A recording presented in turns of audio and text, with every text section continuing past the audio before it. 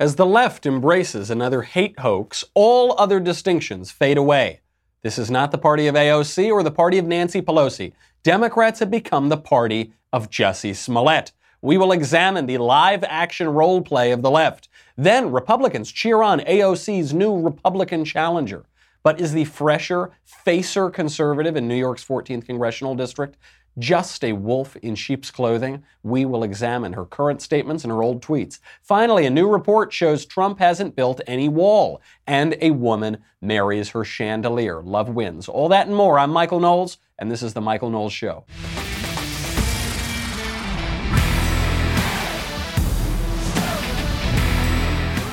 Have we got a packed show today? Let's jump right in. A Georgia state representative claimed on Sunday that she was verbally assaulted by a man in a grocery store by a white man. And do you know what he told her, allegedly? He told her to go back to where she came from. That sounds very familiar, doesn't it? Sounds like the chant that briefly some people at a Trump rally were chanting about Ilhan Omar.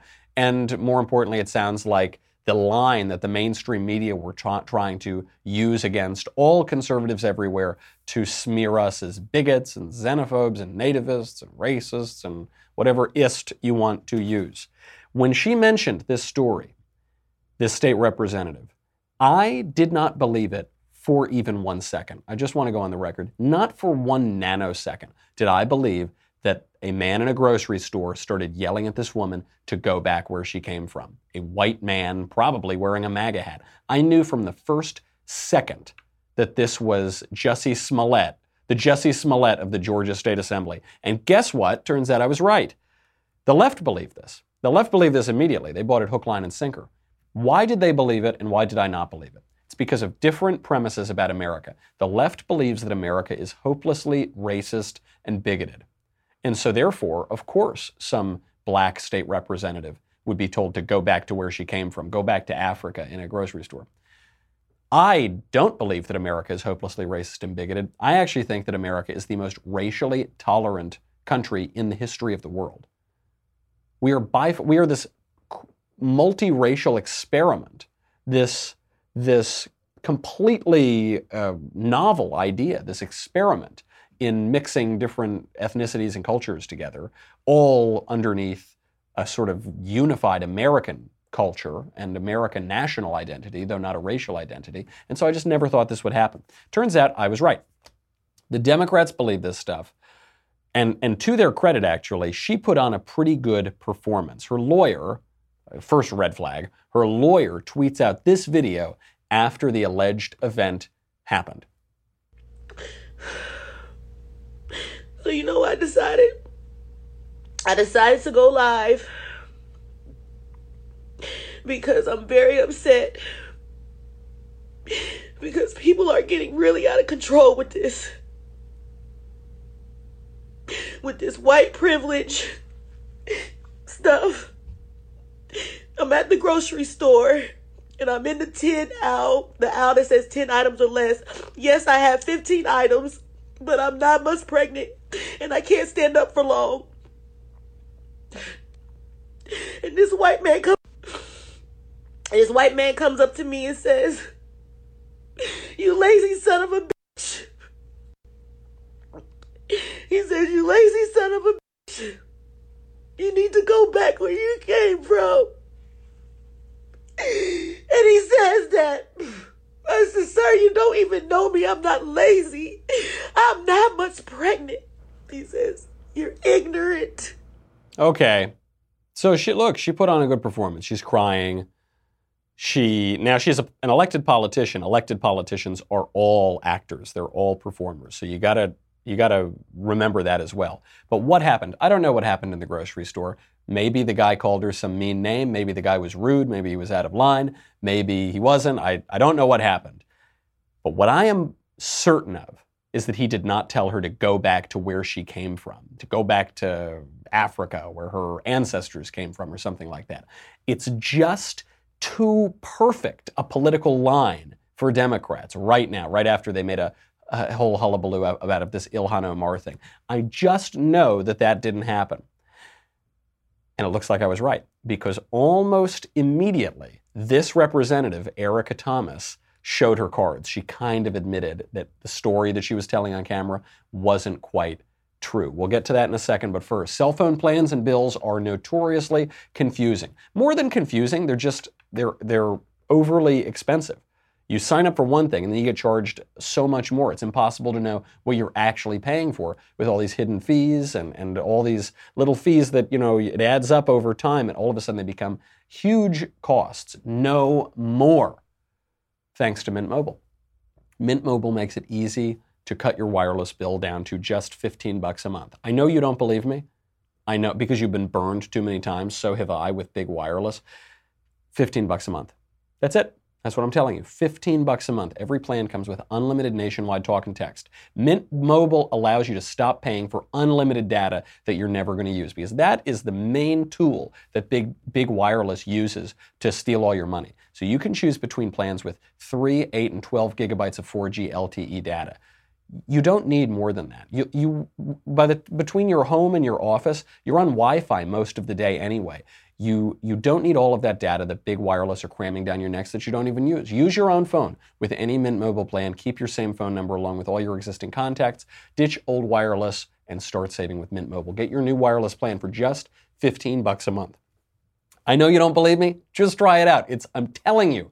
Get the plan shipped to your door for free. Mintmobile.com/Knowles, Knowles. Mintmobile.com/Knowles. Don't sacrifice service. Don't sacrifice your phone. Don't sacrifice your contacts. Just cut your wireless bill down to $15 a month. I'm basically giving you free money. Go to mintmobile.com/Knowles, Knowles.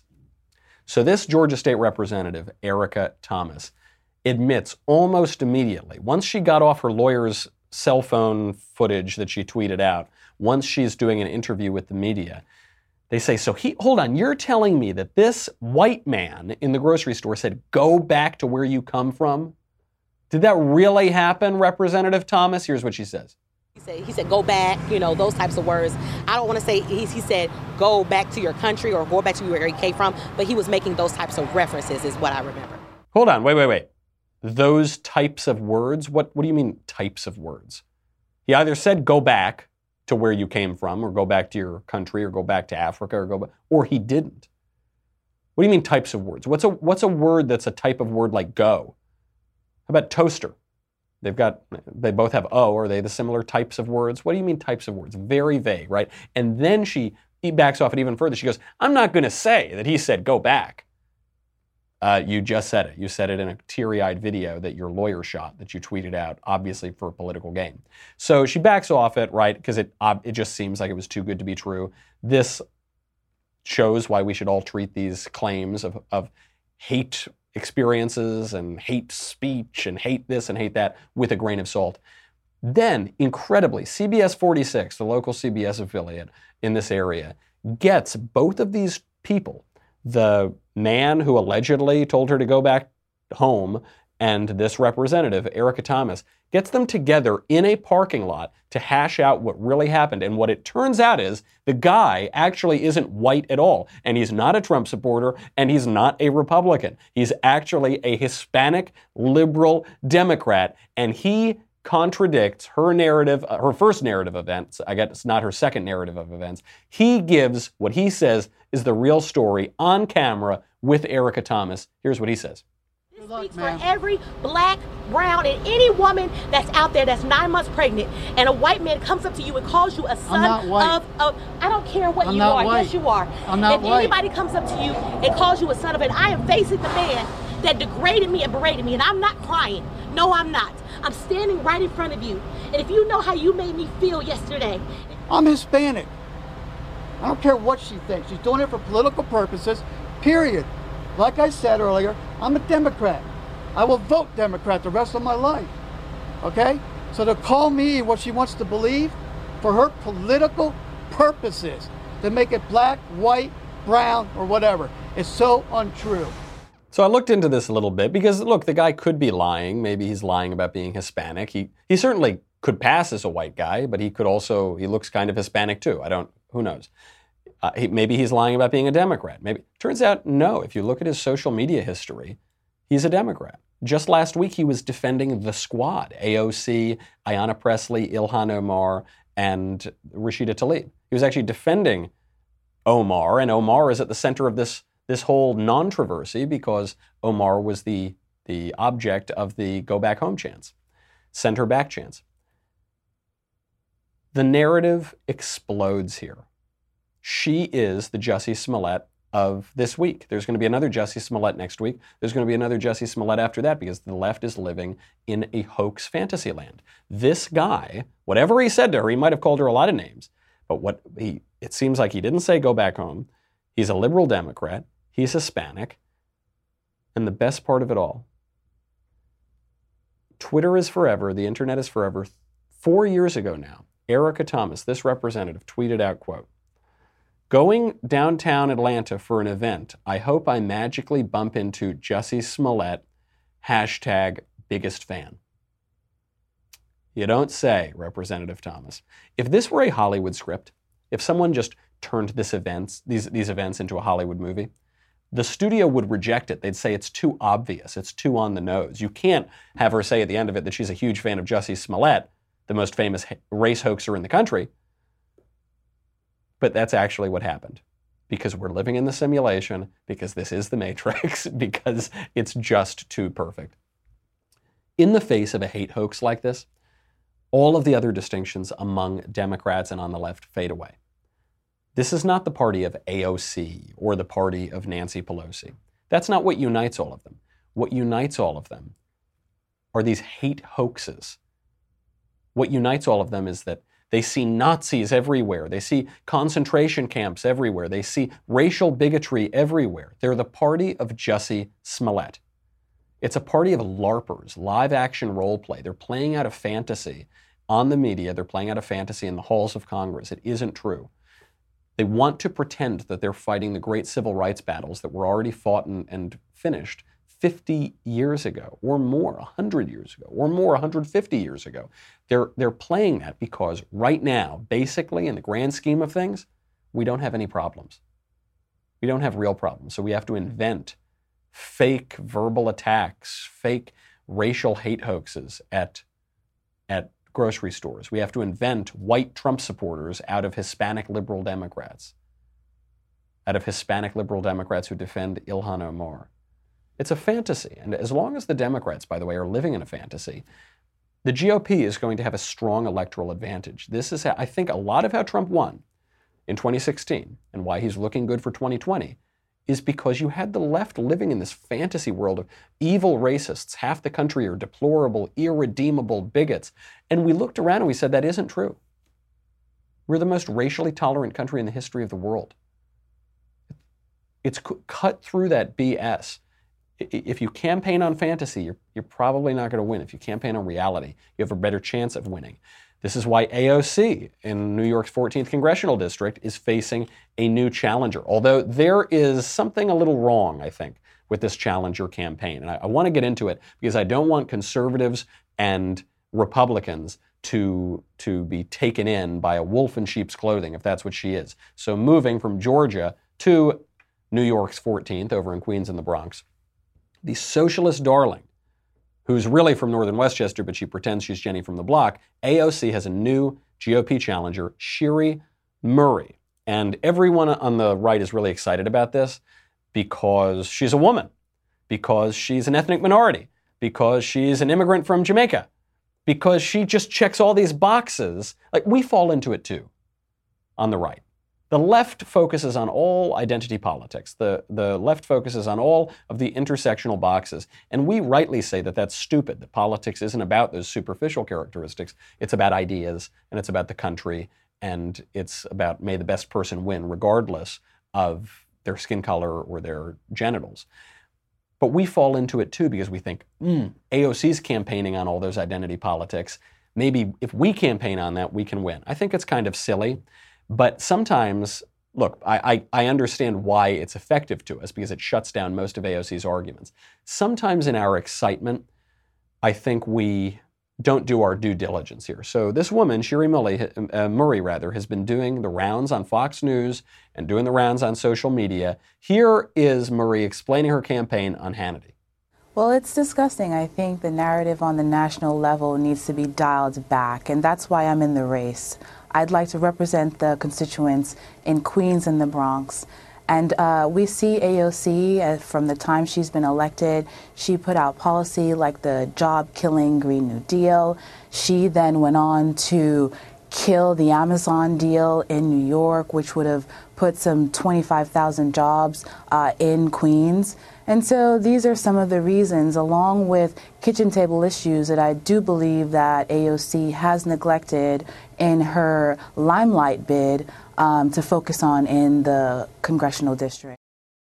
So this is a little bit vague, isn't it?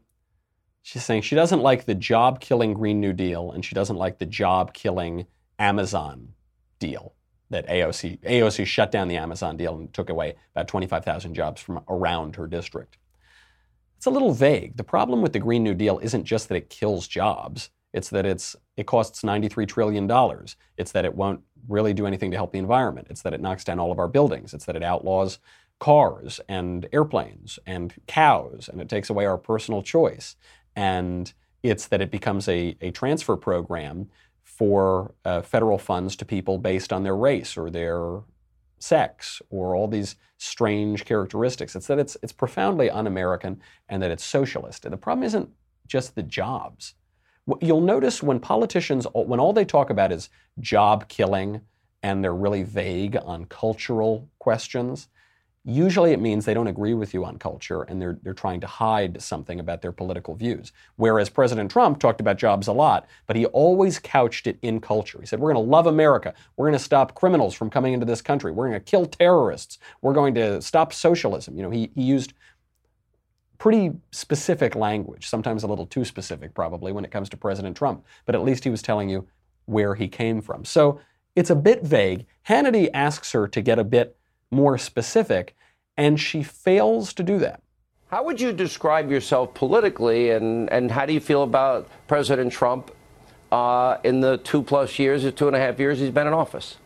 Well, I migrated here from Jamaica, and I know firsthand what it is to not just be an immigrant, but to go through the process, right? And so what do I think about what the president is doing? I think that the president is delivering on his promises when he got elected.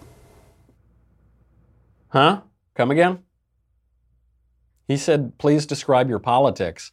Please tell us what you think of the president. And she said, I think President Trump is delivering on his promises when he got elected.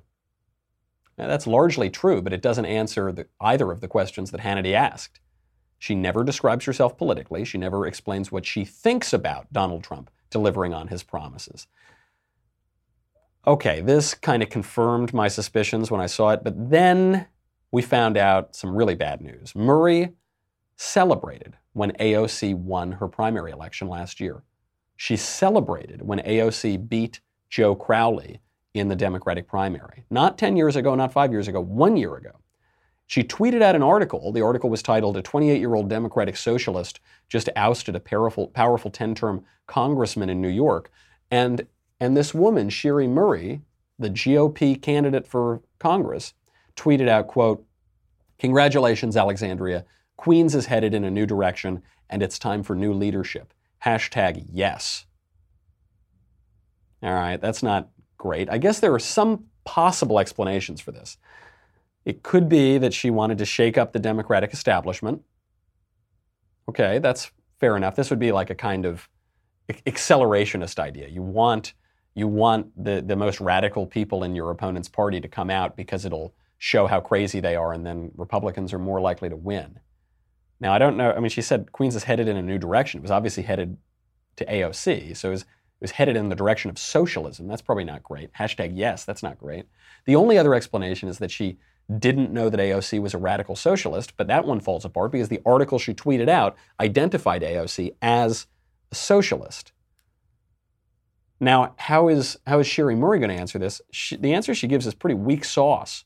She gave this classic answer that politicians who either don't believe in anything or who don't want you to know what they believe give. The answer she gave was a tweet, quote, "I was hopeful when AOC won. She took on a Democratic political machine and won, but nothing has changed since. Why? Because she's only been focused on fame and politics of division and hate. We deserve and expected better. That's why I'm running. Join us." You were hopeful when a socialist won the primary? You were hopeful when a radical socialist beat a relatively more moderate Democrat? What about that made you hopeful?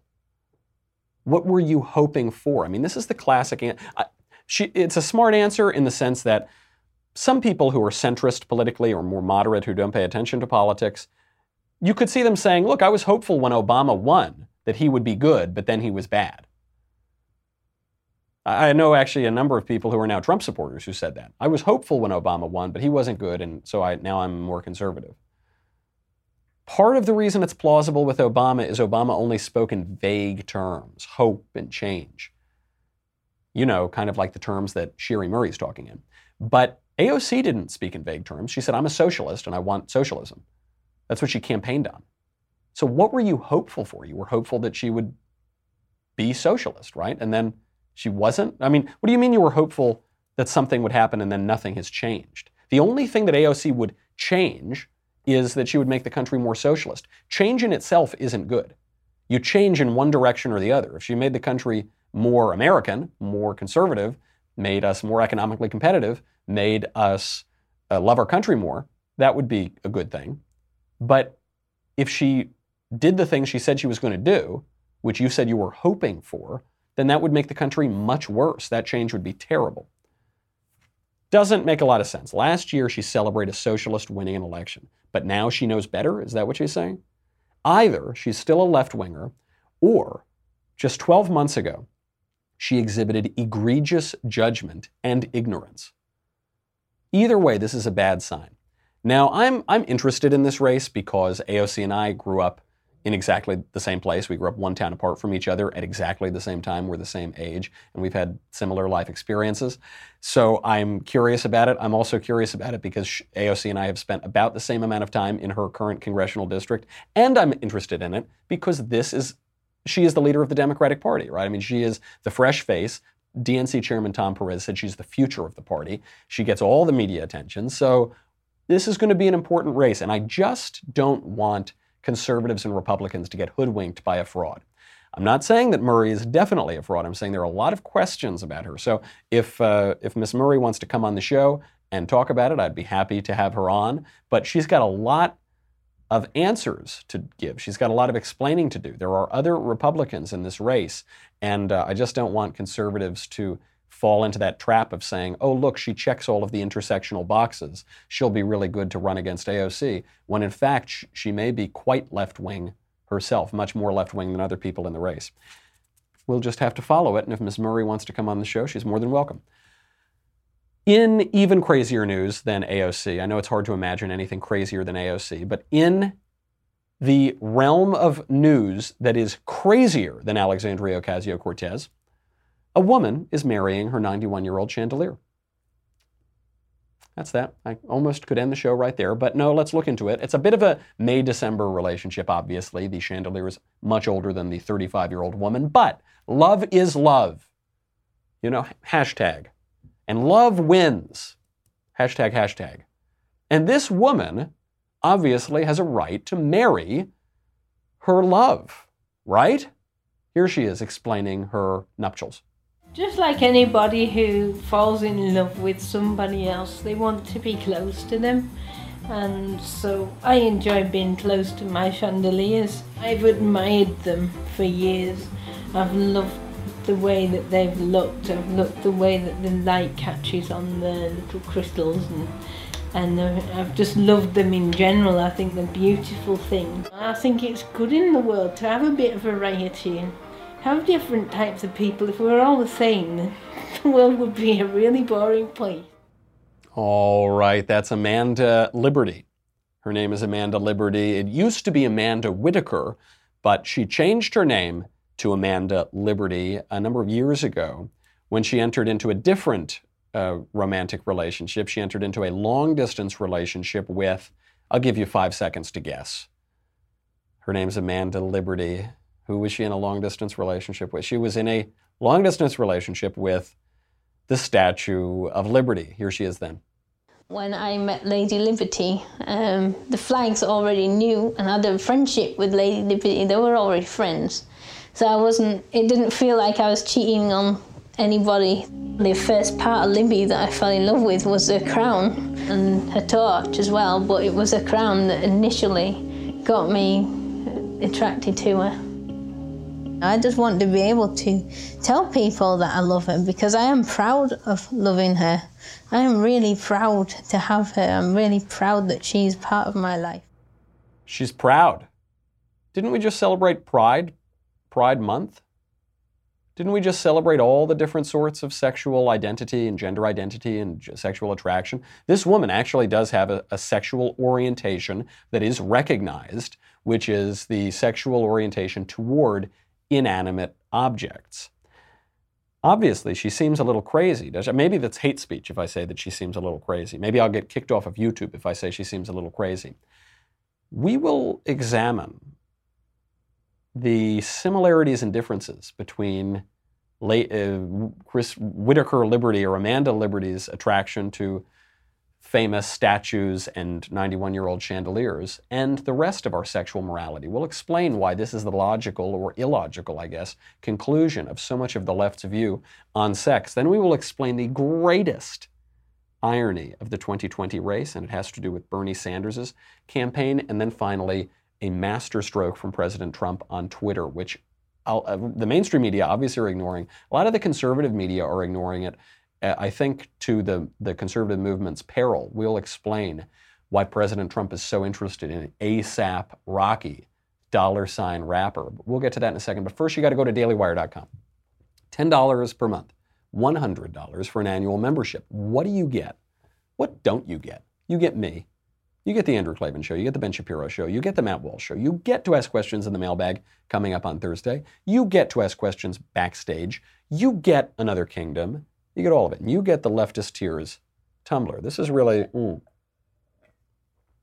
that's really good. It tastes like exposing their hate hoaxes. That's what it tastes like, the feeling of exposing their ridiculous, divisive narratives. Like, for instance, if I were walking in South Central Chicago in the middle of the night, and I were walking there and I had some people in MAGA hats come up to me and tell me this is MAGA country and beat me up, I would not drop my Leftist Tears tumbler. I couldn't, because when those hoaxes are exposed, I got to catch those tears or I will drown. Go to dailywire.com. We've got a lot more. We'll be right back.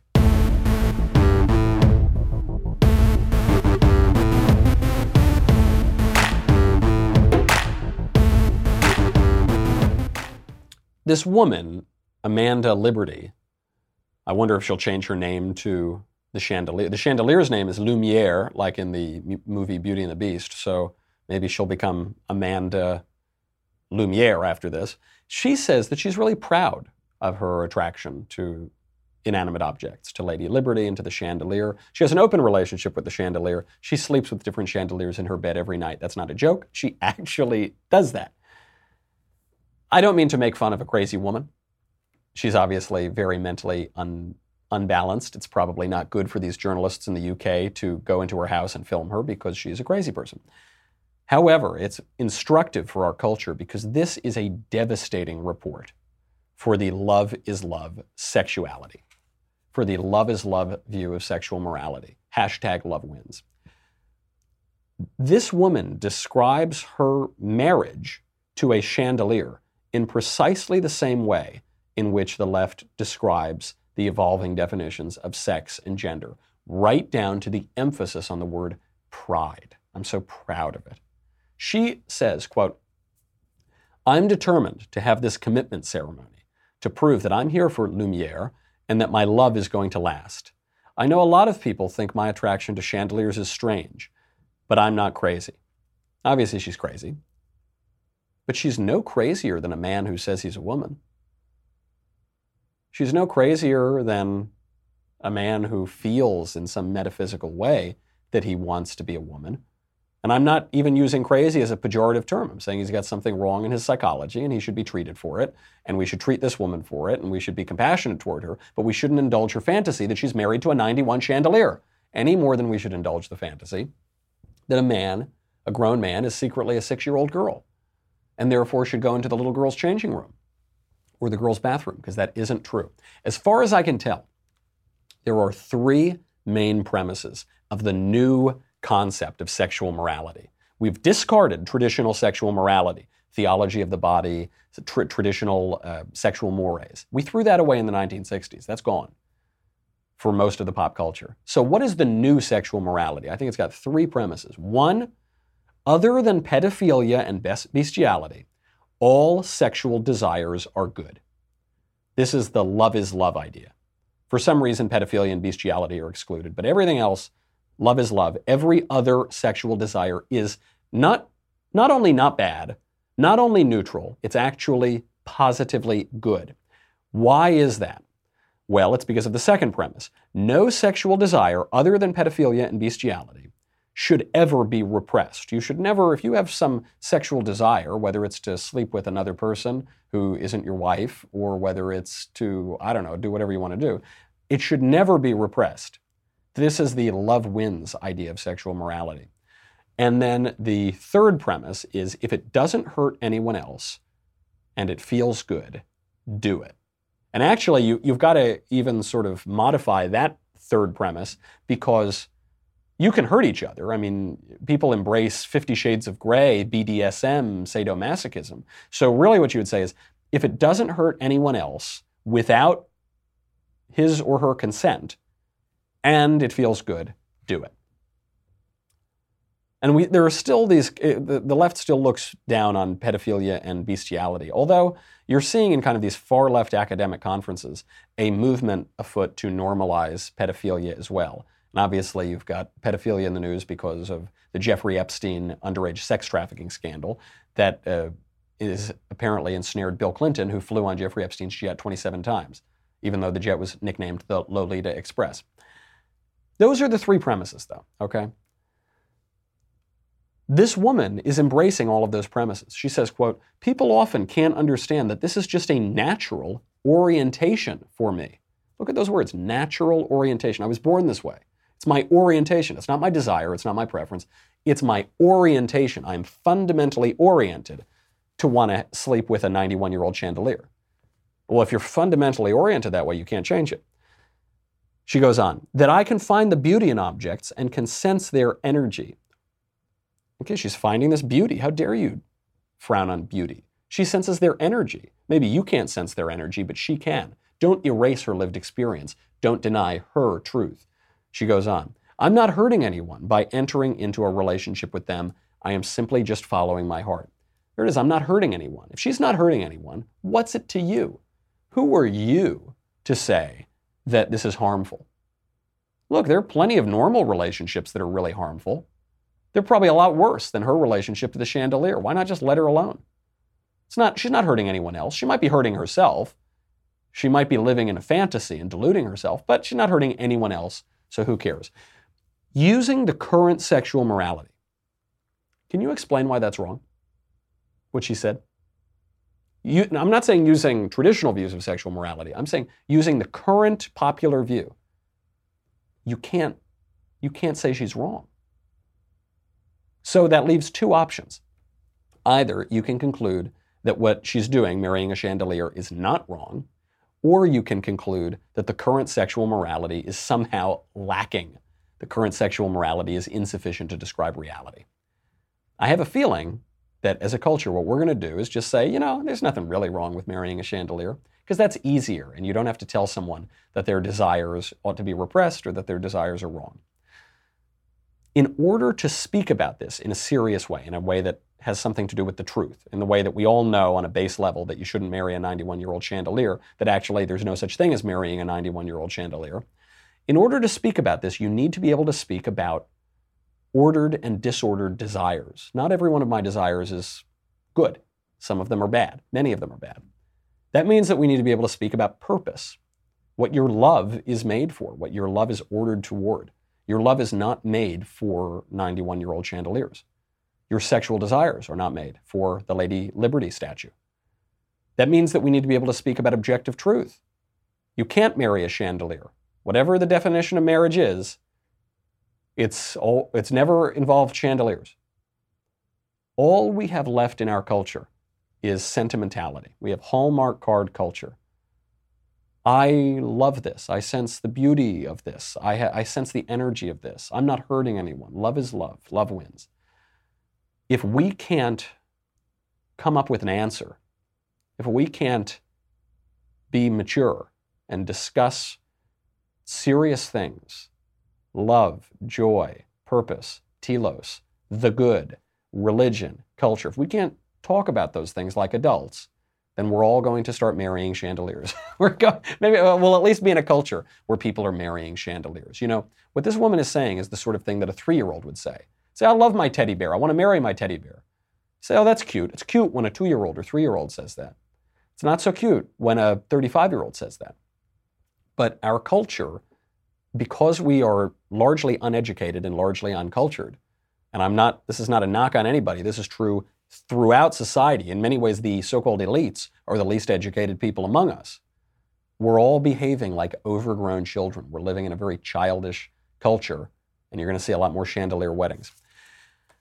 On the realm of actual hard, real politics, of people trying to behave like adults, but maybe it doesn't quite happen, let's turn to a serious, hardcore, urgent, immediate political problem, the problem on our southern border. It turns out, according to a report now from U.S. Customs and Border Protection, President Trump has not built a single mile of new fencing since he's been in office. That's according, maybe there's another report that will contradict that, but according to U.S. Customs and Border Protection, all the fencing that has been built since Trump was elected has been built in place of dilapidated designs. 51 miles have been built with the money set aside in 2017 and 2018. This has only replaced outdated walls. Since Trump took office, they've built 1.7 miles on average per month, none in areas that previously lacked fencing. 205 miles of new and replacement wall has been funded since Trump took office. Now, in their defense, why have they only focused on replacing walls rather than building new walls? It's because it's way easier to replace the walls. Not just the Democrats in Congress obstructing it, but the environmental laws, the regulations from the EPA, the regulations from the bureaucracy, what we call the deep state. It's much easier to get the environmental and zoning permits in the areas that already have walls than to get them elsewhere, even 5 feet of new fencing. This shows the immense difficulty of building the wall. Nevertheless, President Trump needs to come up with a plan here, and he needs to build that wall. He has to do it. He keeps insisting that he's built a lot of the wall. Here's President Trump back in February.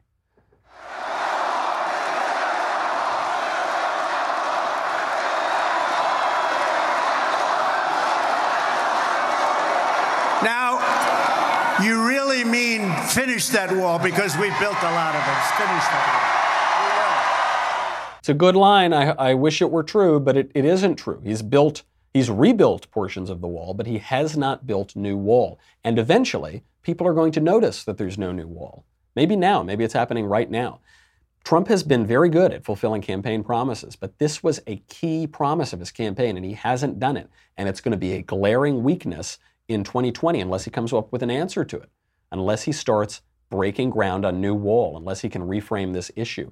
It's really depressing news, but it's why you don't want to overpromise and underdeliver. It's fine to make big promises. You've got to fulfill them. This is not one of those issues where Trump is going to be able to get away with it, where he's going to be able to say, well, we really meant rebuilding old walls. No, you have to build new wall. I know it's hard. The White House has my sympathy. Yeah, it's hard to be the president. It's hard. And when you make those promises, you've got to fulfill them. People are going to be chanting, build the wall, finish the wall. If there's no wall, we're all going to look like we have egg on our face. Bad position to be in. The White House needs to put some focus on this. Now, this is not to recommend any of the left-wing presidential campaigns or the Democrat presidential campaigns. They are almost all falling apart. And the best story, the best one of all, is in the Bernie Sanders campaign. There is a new report out that shows that Bernie Sanders, the socialist, he wants $15 minimum wage for everyone, pay everybody as much money as we can. He is not paying his own campaign staffers very much. He's paying them less than he wants the minimum wage to be. What a hypocrite. Now, look, when I saw the report that he's not paying his staffers much, that's not a big deal. First of all, campaign work is often very basic work. It's not worth $15 an hour if you're just passing out pamphlets or putting up yard signs or something. It's actually not. It's very basic work that virtually anyone can do if they're motivated to do it. A lot of people on campaigns volunteer because they actually care about it, right? Campaigns are not motivated by making a profit, or they shouldn't be at least. They're supposed to be nonprofit organizations. They're supposed to be motivated by activism rather than money. The campaigns don't have much money to begin with. They want to use it carefully. They want to use it mostly on media buys. My first campaign that I ever worked on, I made on average 75 cents per hour. And that was about right. That's what they should have paid. Because campaigns have to run lean. The trouble is the hypocrisy. The trouble is Bernie is running on a $15 minimum wage, and he won't extend that courtesy to his own employees. So last Thursday night, his staff leaks this story to the press, that they've unionized and they're fighting for the $15 minimum wage, and Bernie, the fake union champion, is fighting them on it. He's trying to crush their union. So after this leaks to the press, it gets even better because the Bernie campaign responds and says, it is disrespectful to the bargaining unit that put so much work into this process that someone would take their concerns and go to the press. Whatever happened to democracy dies in darkness? Whatever happened to transparency? Get it all out there. Very different when it affects a left-wing campaign. Now, that's not even the best part of the story, that Bernie doesn't practice what he preached, that like all socialists, that he's a total hypocrite. The best part of the story is, now that this has come to the press's attention and the public's attention, Bernie has to give them $15 if he's not going to look like a total fraud. But there's only so much money.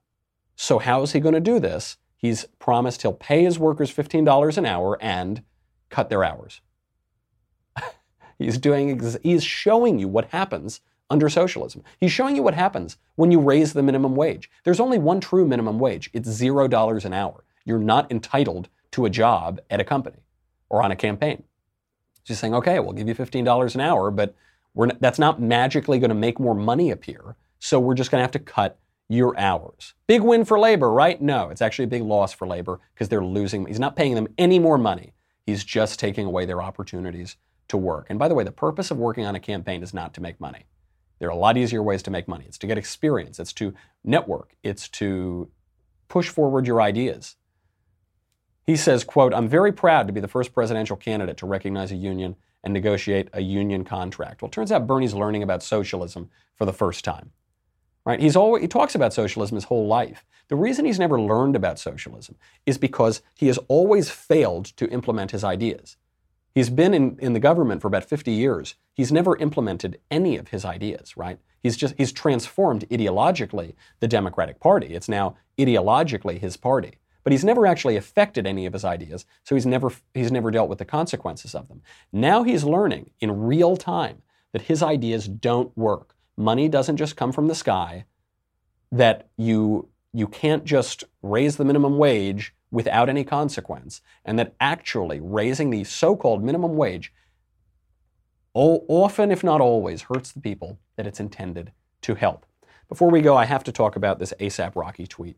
President Trump sent out a tweet over the weekend that is his most popular tweet of all time. I sometimes wonder if dead loved ones came back to life and I had to explain to them all the craziness that's happened since they've been gone. What I would tell them first. I would read them this tweet. That's how I would explain all of it. This is from President Trump, quote, just spoke to Kanye West about his friend ASAP Rocky's incarceration. I will be calling the very talented Prime Minister of Sweden to see what we can do about helping ASAP Rocky. So many people would like to see this quickly resolved. It's a stunning tweet. I mean, so many people. I don't even know who ASAP Rocky is. I barely know who Kanye West is. This is Trump's most popular tweet of all time. 209,000 retweets, 729,000 likes. I mean, in a very technical way, this is by far the most popular tweet he's ever sent. And it shows you Trump's superpower, which is the culture. So ASAP Rocky he was arrested in Sweden because his team got into a fight with some guys who looked like they had been harassing ASAP Rocky. And Trump gets involved in this. He is the most pop culture aware president since Reagan, and even more than Reagan, because when Reagan was in the White House, he was palling around with Sinatra and Jimmy Stewart. He was palling around with stars of an earlier era. Trump is palling around with Kanye West and calling about ASAP Rocky. He is so in the culture. And it shows you, look, I don't know ASAP Rocky. I don't listen to his music. I don't know anything he's ever sang. I barely listen to any Kanye West. This is true of most people who spend their life in politics, because you're just focused on politics all the time, and you're not, especially conservatives, you're not listening to hip-hop a lot or rap. But we have to be aware of something. We have to be aware of our blindness. Most people don't care about Kamala Harris's healthcare plan. Most people have no idea what it is and have never thought about it for 2 seconds. But most people in the pop culture know who A$AP Rocky is. Most people care a lot more that a guy named A$AP Rocky is in a Swedish prison than that Kamala Harris might abolish private health insurance. Justin Bieber is now talking about Tyga. All these different guys in pop culture are boycotting Sweden to help their friend A$AP Rocky. And this goes down through the culture. Trump is the proof of the Andrew Breitbart slogan. Politics is downstream of culture. He is the culture. And for those conservatives especially who say, oh, Trump, stop tweeting about A$AP Rocky and Kanye. Forget about Kanye, who cares? You are missing politics. Politics is the art of inclusion. Politics is the art of popularity. And this tweet about A$AP Rocky and Kanye West is the most popular thing the president has ever tweeted. He gets it. Maybe this guy, I know it's so hard for those of us to believe, those of us who talk about politics all the time. This guy, maybe he knows what he's doing. Maybe President Trump knows how to bring people together. Maybe he knows how to talk to a whole group of Americans, maybe the majority of Americans, in a way that is obviously political, but in a way that isn't just harping on the same old, dry, wonky, think tank luncheon kind of topics that have led other conservatives to fail at elections. You know, people knock Trump for watching Fox News too much, not going to enough luncheons at think tanks. They knock him for getting all his news from Fox and Friends or wherever. Between a luncheon at a think tank and Fox and Friends, between reading the latest dissertation in some intellectual political journal and listening to A$AP Rocky and talking to Kanye West, guess which gives you the better pulse on politics?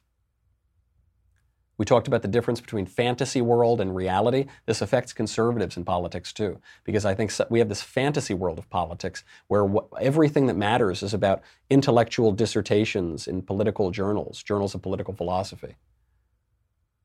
The Democrat fantasy world is that it's this awful racial, bigoted, maniac place, Nazis everywhere.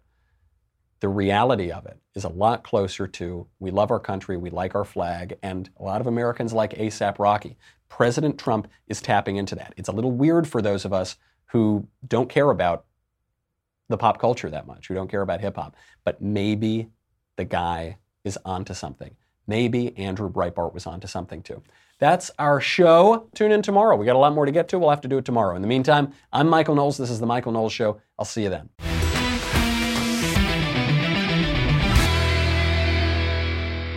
The Michael Knowles Show is produced by Rebecca Dobkowitz and directed by Mike Joyner. Executive producer, Jeremy Boring. Senior producer, Jonathan Hay. Our supervising producer is Mathis Glover, and our technical producer is Austin Stevens. Edited by Danny D'Amico. Audio is mixed by Dylan Case. Hair and makeup is by Jesua Olvera, and our production assistant is Nick Sheehan. The Michael Knowles Show is a Daily Wire production. Copyright Daily Wire 2019.